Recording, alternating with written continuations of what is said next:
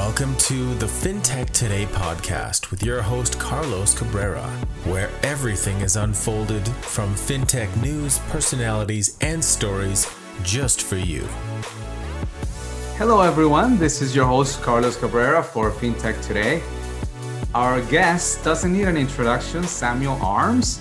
He's very well known in the blockchain business world, and he's the president of the Florida Business Association, and also he is an analyst at Hyperion Securities. He was he held a position in the U.S. Department of State, and he attended USF. He got a Bachelor in Economics and a Bachelor of Science in Finance. Welcome, Samuel. I'm so excited to have you here with us. Excited to be here. Thank you for having me, Carlos. Tell me, what do you think of the Florida blockchain ecosystem? What do you think is the future, and what are you doing with your association these days?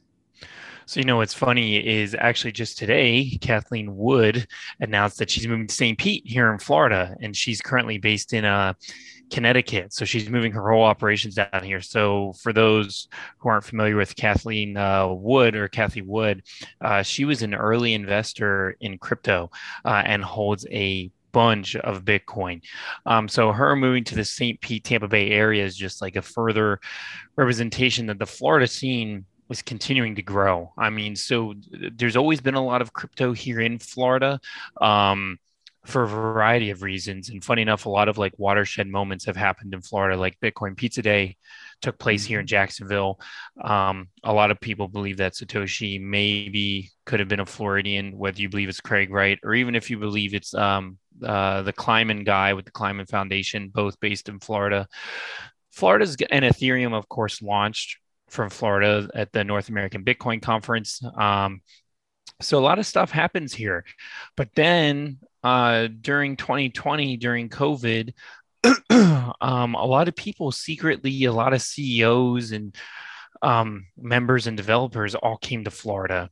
And with, I think, the intention of going back to where they originally came from, whether that be California, New York.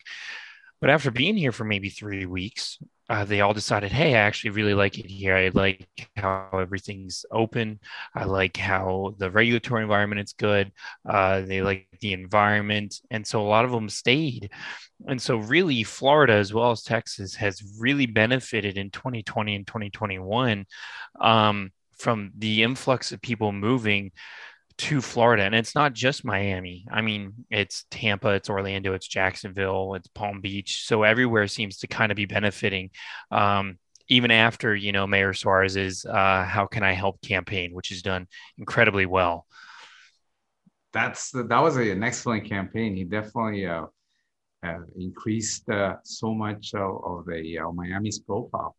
Do you have you heard of any plans for that to expand to the rest of Florida, or do you think that will stay localized in Miami for the moment? I mean, I think all of Florida is going to benefit in general. I mean, you saw Celsius move to Tampa, which is like a $4.1 billion company. But what made Miami unique is the mayor, right? And still there is no other city in Florida replicating what Mayor Suarez is doing. I mean, Miami has its own currency, right? They have the Miami coin, which they're using to fund different projects, which I think I saw should be raising the money like $10 million as of right now. And that could, of course, expand. So as far as I can see, no mayor in Florida is as forward looking as Mayor Suarez. I mean, he's just doing an incredible job attracting talent and attracting growth. The funny thing is, though, is Miami's pretty expensive now, right? With everybody moving in. So what's kind of happening is a lot of people are coming down, they're moving to Miami, and then they're going, oh, well, now that I'm down in Florida, let me maybe look at another city because maybe Miami's too big for me or it's too expensive.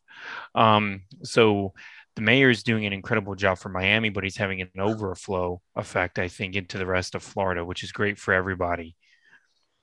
That's right. Definitely. That's places such as Tampa and where you are based, and Jacksonville are also getting a lot of exposure to because of the current flow of tech companies, landing into Florida. So that's excellent.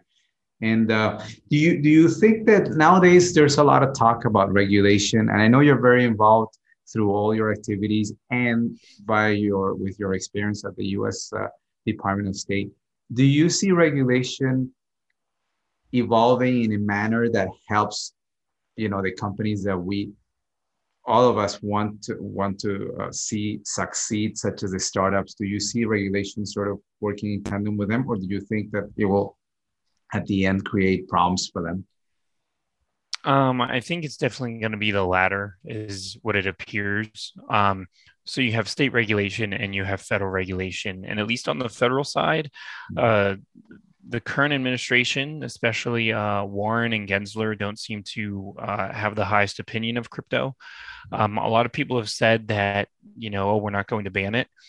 But, I think there's different strategies that they're going to take to disincentivize it. So one, I think DeFi is going to come under heavy fire because it's a decentralized exchange. And what are the major roles of DeFi? One of the major roles of DeFi is being able to take out a loan, right, without any middleman. And what is the general function of our whole banking financial institution is debt and loans through that, right? So I see that coming under heavy fire. I see DeFi really taking a hit, which will be interesting because like MakerDAO, I believe, just dissolved their 501c3. So how they're going to target MakerDAO from a regulatory perspective, I don't know. But other DeFi projects indexes do have nonprofits associated with them and individuals. So maybe they go after the individual, maybe they go after the nonprofit and say they're either, they could call their governance token securities,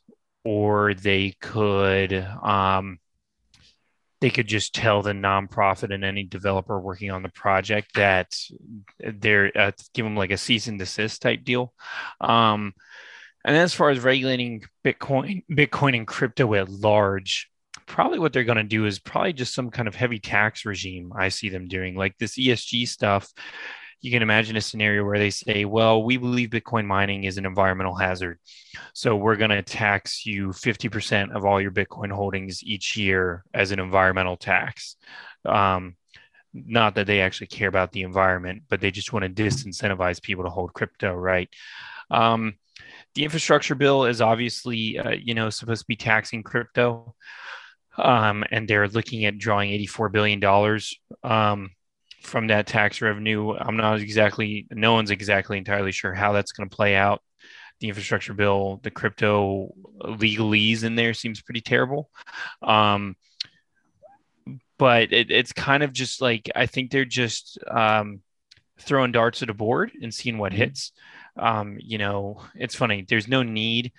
They say they have an $84 billion shortfall, but if you can just print money, that means you don't. Why are we being taxed, right? So is there really an $84 billion shortfall, or was that just an excuse to tax crypto and kind of bring it under their regime? And then I saw Elizabeth Warren today talking about how we need to set up, or maybe they are setting up, some kind of crypto task force to further look into cryptocurrency and tracking it, and trying to track banking transactions over $600 now at the IRS, which is definitely probably due to crypto. So on the federal side, it doesn't look good.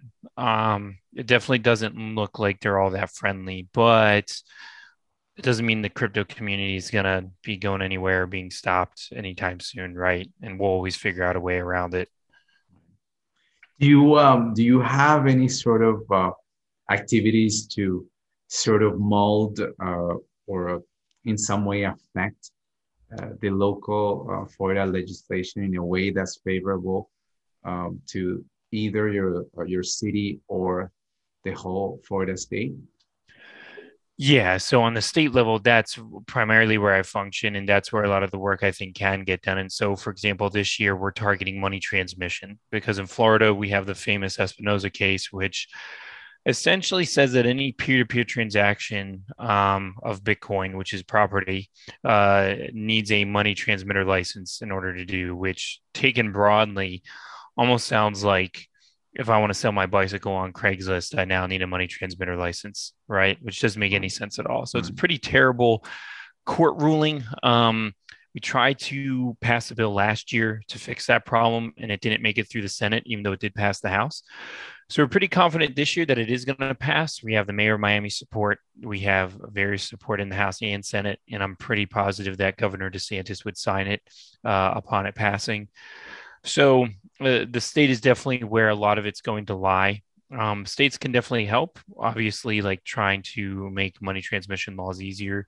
Where it just gets heavy is, once again, like if the federal government is going to start taxing it, the state governments don't have a lot of say in that, right? So, but on a state level is where you can have a lot of influence. And then, of course, on the county level, what I think people should be doing, because the inflation rate right now, I mean, if to be believed, right, they keep messing up whatever's in the inflationary basket, right? They took food out, which has had inflation of over 40% or so.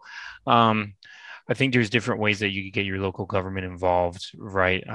Like using Bitcoin as a reserve for your government, for your county government, or even your city government, which is what the mayor of Miami is actually looking into, besides paying his employees in crypto as well.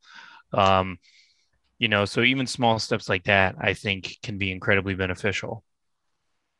For sure. And how do you think the Miami coin, this movement, will actually? Do you think that in the future, a lot of a lot of cities in Florida and in North America will have their own coin, or do you see only the main cities, such as Miami, for instance? Not to take anything away from the rest of Florida, but in terms of commercial activity, Miami, I would say, holds most of the activity. So how do you see the future in terms of city coins and all this exciting new movement that's taking place? I think it's pretty bright. I mean, if you look at the Miami coin, even small cities are going to do it because all they see is money and an extra way to get revenue. And I think the mayor of Miami immediately said that they're going to be using some of that $10 million to give to Miami police and then to look at infrastructure, right? So even if you're Tampa or you're Orlando and you only raise $1 million, well, that's $1 million that you didn't have before. And as a mayor, that's extra money that you can put to use that'll make you look better for your next election, right? And the more cities that hop on, the more cities that go, okay, that's a pretty safe idea. So the fact that Miami's done it, now other cities are going, okay, so for every year that Miami doesn't get prosecuted for doing something illegal because it's Miami coin, every year that it survives and generates more revenue, they're going to go, okay, it's a no-brainer. I should be doing that too. So I think I would give it maybe one more year. And I think you're going to see some other major cities start hopping on. I mean, Austin, Dallas, San Diego, San Francisco, Los Angeles, New York City. There's no way they're not going to hop on that trend. That's great news. I heard back in 2019 at the Miami conference, I'm sure that you also did hear a lot of, local business people talk about it, but to see it now come to fruition is something very positive that back then seemed so far, and now it's a reality. So yeah, that's great. And do you in terms of your association and what every day you see, what is a sector that holds the future in Florida in terms of blockchain? Right now, where we're seeing everything blow up is real estate and kind of this NFT real estate tokenization crossover.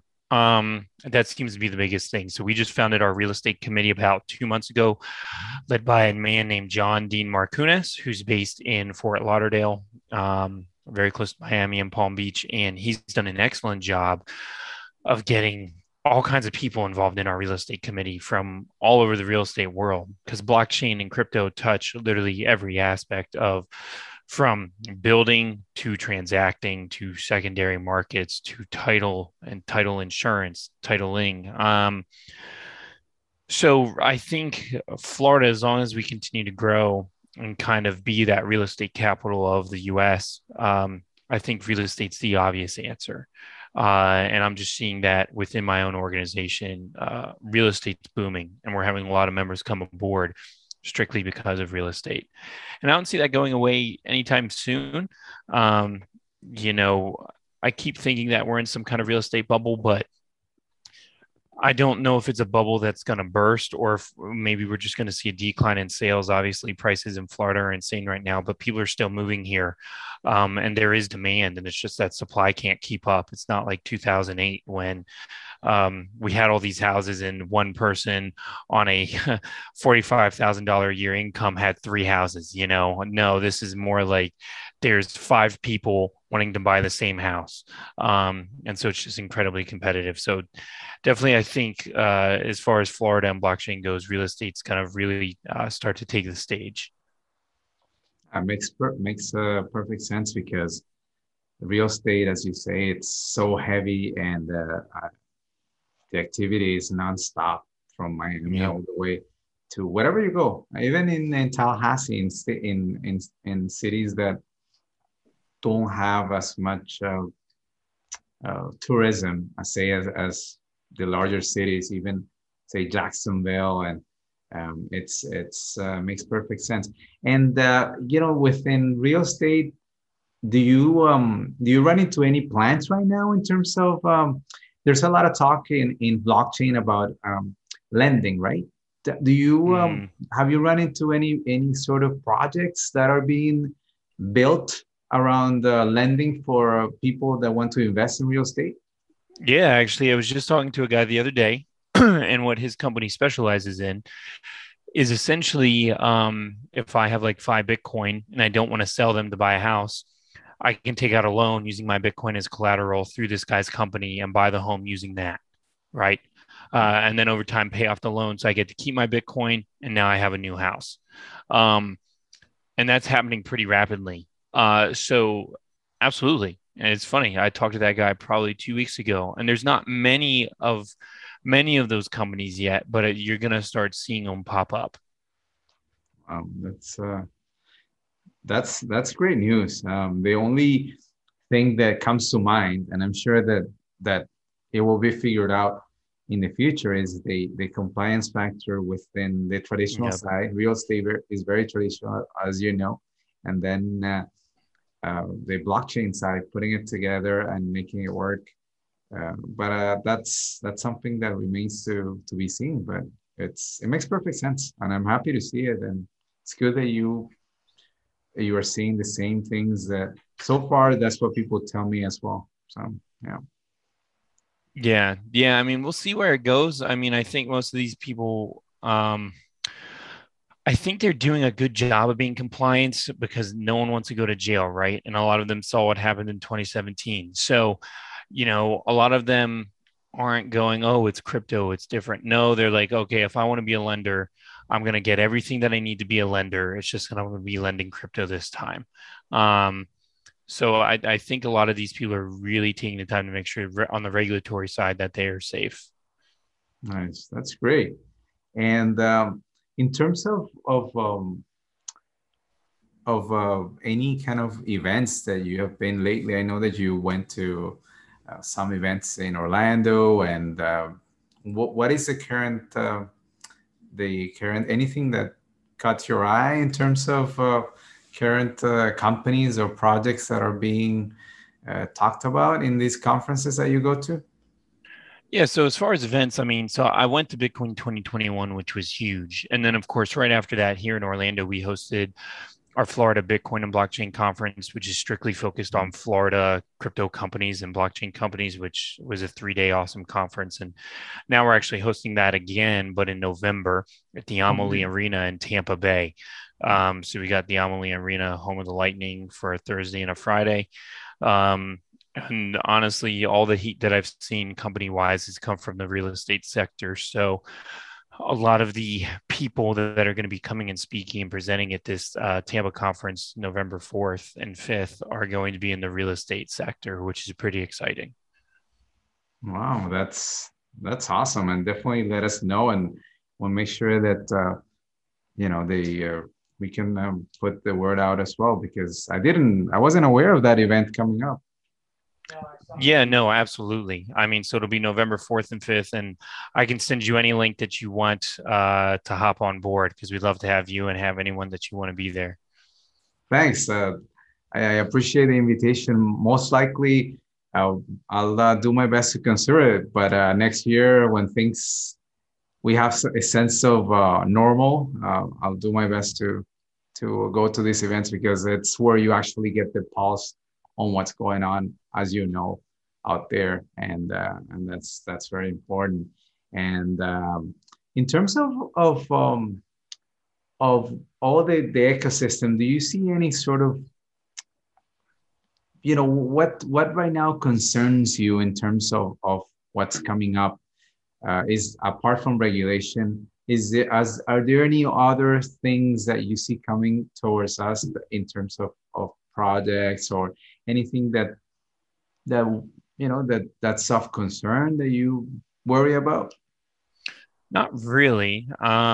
Besides everything I previously mentioned regulation wise, I mean, I'm scared that NFTs might be labeled as securities because a lot of them I think are securities in the formal definition. But other than that, nothing I would say scares me or worries me besides what we're seeing on the regulatory end. Right. That's good. And let me know now what's in within your this organization that you have, the Florida Blockchain Business Association. I see that you have built up your team nicely. So tell me more about your team and the people that have joined you, because I have seen that your team has grown and it's so exciting to see. Yes, I mean, I have a whole array of board members and what I call community leaders, and each one of my board members is just incredible. They're all specialists in their own field. You have Tony Tate, who's based out of Orlando, who's like one of the largest mining operators in Florida, heavily invested in real estate, really up to date on practically every token out there if he's not mining it. And then I have Leonard Lopin, who works for Byte Federal, and he's been on there from day one. I mean, he's been one of our biggest fans, and so is Mark from Byte Federal, which their company being a Bitcoin ATM company based out of Sarasota has really blown up and done well. Who else do we got? I mean, Jason Holloway, who's my current vice president. He's actually running for office in Tampa Bay as a crypto-friendly candidate.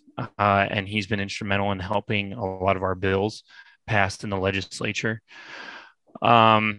And then let me make sure I'm not forgetting anyone else. Oh, and we just had recently Zachary Kelman, who's like a legal guru, and he's our legal counsel. And he's done an excellent job for us as well, just making sure that on the legal side we're taken care of. Yeah, that's very important because nowadays, as you know, it's with the passage of time, there's always going to be, you might as well cover all the bases in terms of the legal side as well, being that crypto is still such a young sector, Yeah, absolutely. So, they do you ever go to this events that take place outside Florida, say the Denver conference or these big conferences that happen in New York, or do you stay local in Florida?